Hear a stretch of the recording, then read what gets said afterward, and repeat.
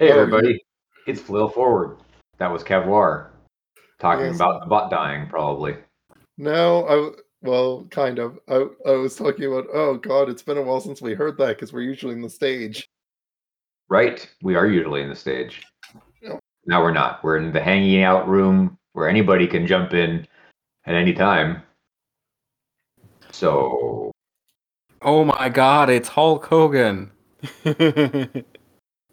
Anyway, are you asking me to do a Hulk Hogan impersonation? Because I'll try. It'll be horrible. anyway, today we're talking about pacing, so I'm gonna Moving right along. Yeah, moving right along. What we're specifically going to talk about what you can do to generate your game's pacing and how to figure that out. Because there are a lot of things with pacing that are just going to be defined by the group itself. Like I run a weekly one-shot group. They can make fake characters in under 30 minutes. That they are not, but that is not normal. For fake characters? Well, yeah, some people can, but like specifically fully flesh out. Anyway, I was impressed. They do some real, like generally speaking, I do think that they are better at, okay, here's a random system, go, let's get this done in a night than most people. And given my nature and the nature of one of the other players, tend and towards moving things on at a very quick clip and running through things in a very certain way that found doesn't is noticeable compared to other groups, although I can't clearly define what it is. We talk to each other. But I know it's our fault. What you're saying? Yeah. Okay. What was that? I said there's good communication. It's not just good communication. It's there's a there's a lot of more direct communication and point A to point B that I am used to and when I am interacting with other people, and I do not know how to describe it better than that. I wouldn't necessarily say it's better. I would say it's way more efficient. So less passive aggressive? No. Okay. More passive aggressive. Possibly. I think I figured it out. It's basically we both will default to doing minimal description and then asking for if anybody needs clarification, and everybody assuming if something wasn't specified, it's probably the way that is convenient for them, and that accelerates the pace of things by a fair bit. Oh, okay, cool. Yes, so they have sort of a designer sensibility when it comes to unpacking the rules. Yeah, and also like in scenarios, so like I'll give a 2-sentence description, and they will respond to that 2-sentence description instead of, or ask for the clarification where needed instead of, right. You know. Yeah, got you. Okay, so that's interesting. So the reason I brought up pacing in the topic discussion was because I played the Alien RPG from the new one from Modiphius last night, and it has an interesting core mechanic. The core mechanic is there is a D6 pool. It's attribute plus skill, and it's fairly low. So like my highest attribute plus skill was 7. And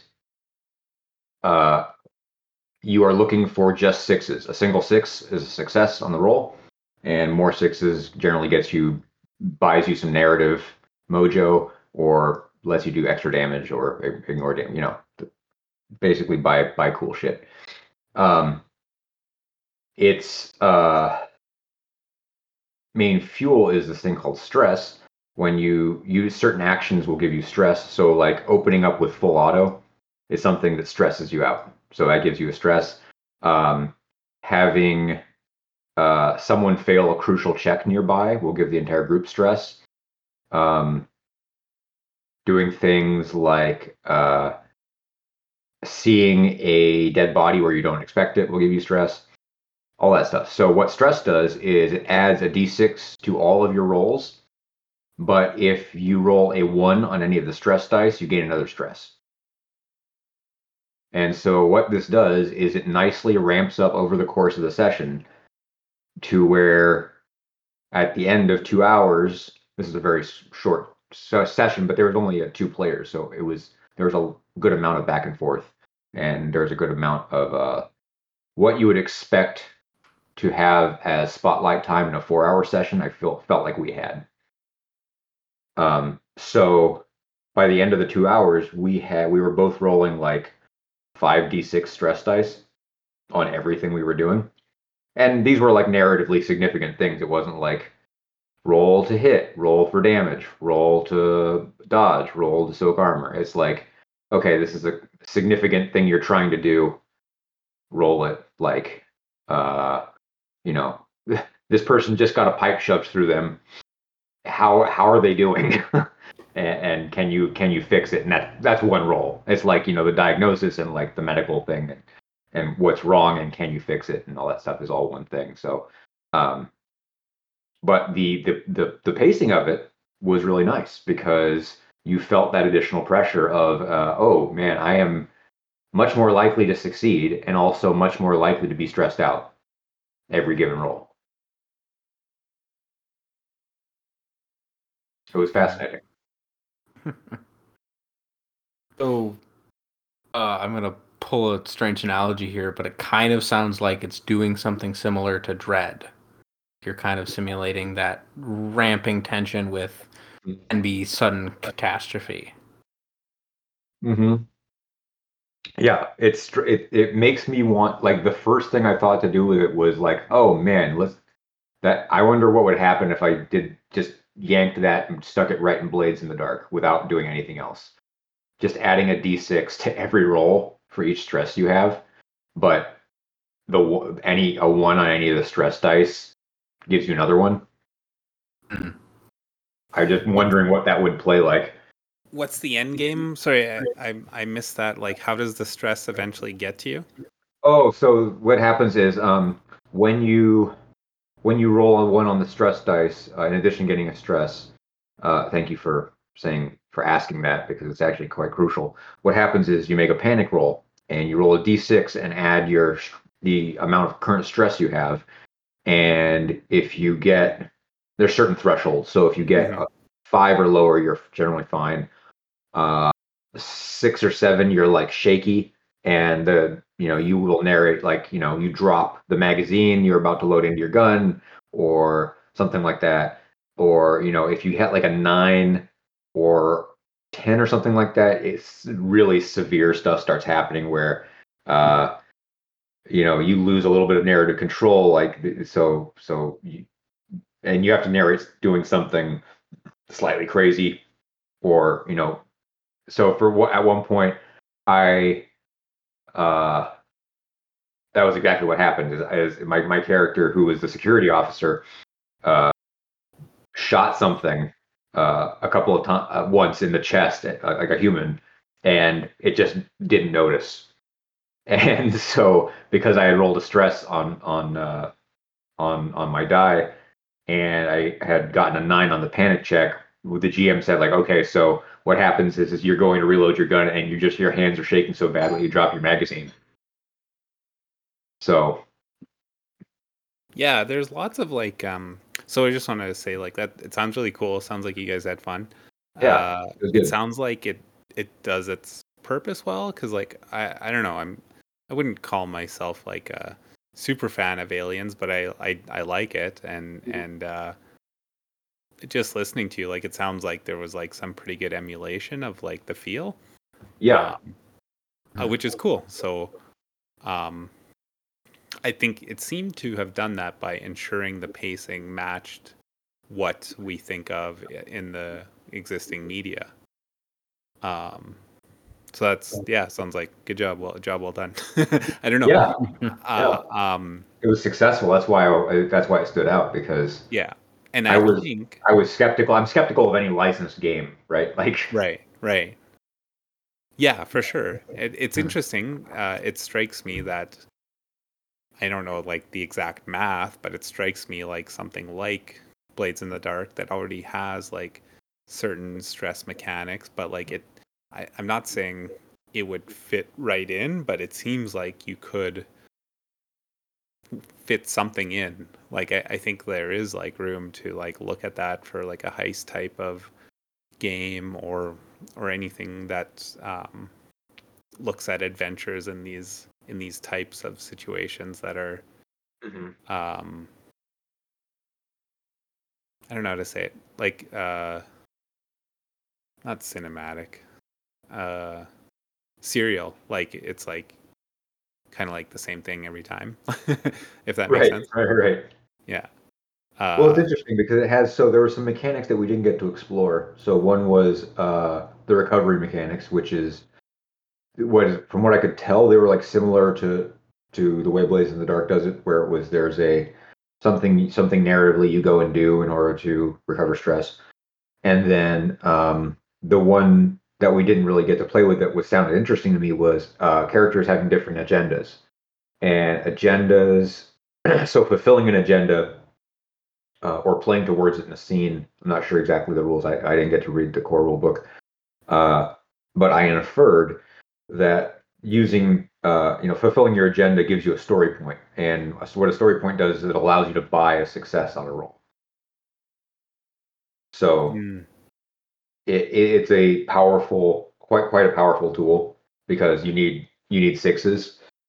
And so it would strike me as a really interesting way to promote character interplay because there already was some. I was playing my security officer like I don't really want to be here. Like I know I'm in front and shit is getting progressively worse, and I'm protecting a corporate suit, and I'm just trying to talk this person into leaving this whole scenario the entire time. And that was fun to do. That was like it was fun to role play that character. It was good to have like one of the things that the game does on purpose is put your character in a corporate hierarchy so that you answer to people in your own group. Your character answers to people. Like there's like somebody's going to be in charge and actually make the call as captain or as science officer or as corporate representative or something like that. So there's a couple of really interesting ways that I want to check out the main game now because there's a couple of ways that it feels like it might add some really fun tension to a group like that. And for a one shot, like a longer one shot, I feel like I want to mess around with that some more. So yeah, good pacing though. That was the whole point. And it made me realize like how much of a pacing mechanic D&D's hit points are and how often they don't really work all that well. Yeah. Like fight dragging out, for example.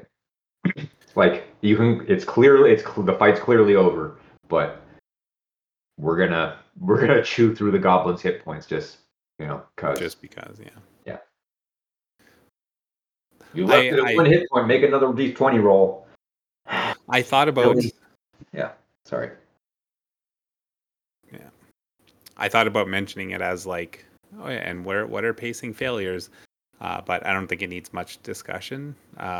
Maybe we're leaving some people high and dry, but I do think like D&D is just generally a big pacing failure.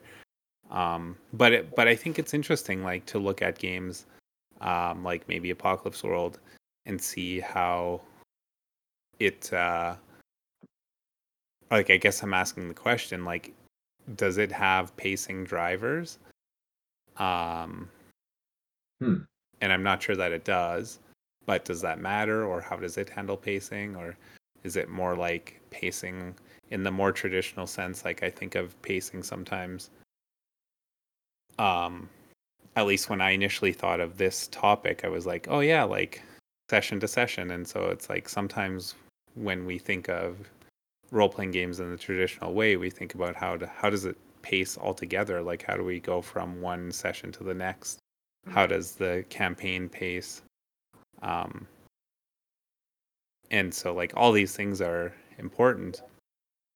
And one of the things that I think about is how do I keep people engaged in a game that I want them to play more than one time, right? Mm-hmm. I don't know. Any thoughts? Yeah. So the traditional things are like ended on a cliffhanger, right? Just like force it essentially. Yeah. Don't let anybody find out what happens until next time. Which, hey, if you're good at it, that can be very effective, but also can be quite annoying. I personally find it quite annoying. So if that happens in a group, like there's only so many times I'm gonna stick around because I prefer resolution in the same session. But that's again a preference. I don't think anybody has to do it that way for the game to be successful. But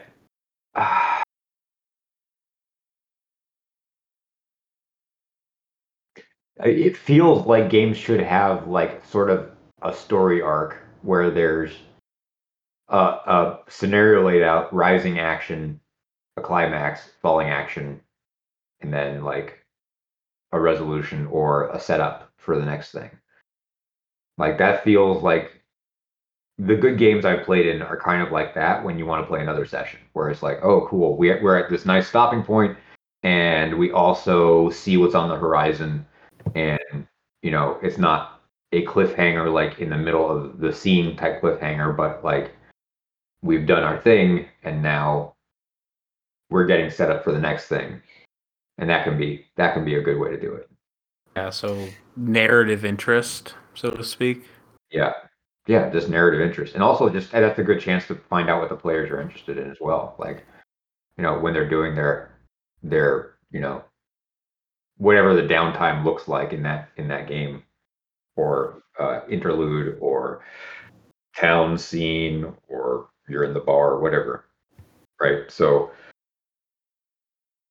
whatever that looks like, let the players sort of like figure out what their interests are. Like, let them like sort of explore and then put the stuff there they were looking for, or toss them hooks, toss them things to do, like that they want to do, that they're actively like asking for. So I think that kind of like where I was going is, so like you just described a bunch of stuff that is like not dependent on any game that you play. It's just dependent on the players to make it work that way, right? And particularly the GM. Yeah, there's no like there are games that mechanize those things. Yeah. And games that do that successfully are few and far between in my experience. Yeah. And like I haven't read it, and I just know this as a roughly as a thing, is that in like Torchbearer, for example, it'll be one thing that I like is like they do like a season. Yeah. And I think that's like one of the things that's I'm gonna try to do this without saying the name. There's games that level a lot, and they go from the power range is like extreme, like you go from like 0 to hero in the most extreme way. And when you look at the progression in like, I'm not even gonna, I was gonna say real life, but like it doesn't make sense for those things to happen within the same time frame as the campaign pretends to be. Right. It's more like that seems like it's a lifetime of work, but you did that in a year and a half or whatever, right? Like there's like a disconnect there. Right. And so there's certain games that pace that just like stick breaks in that are like months or years.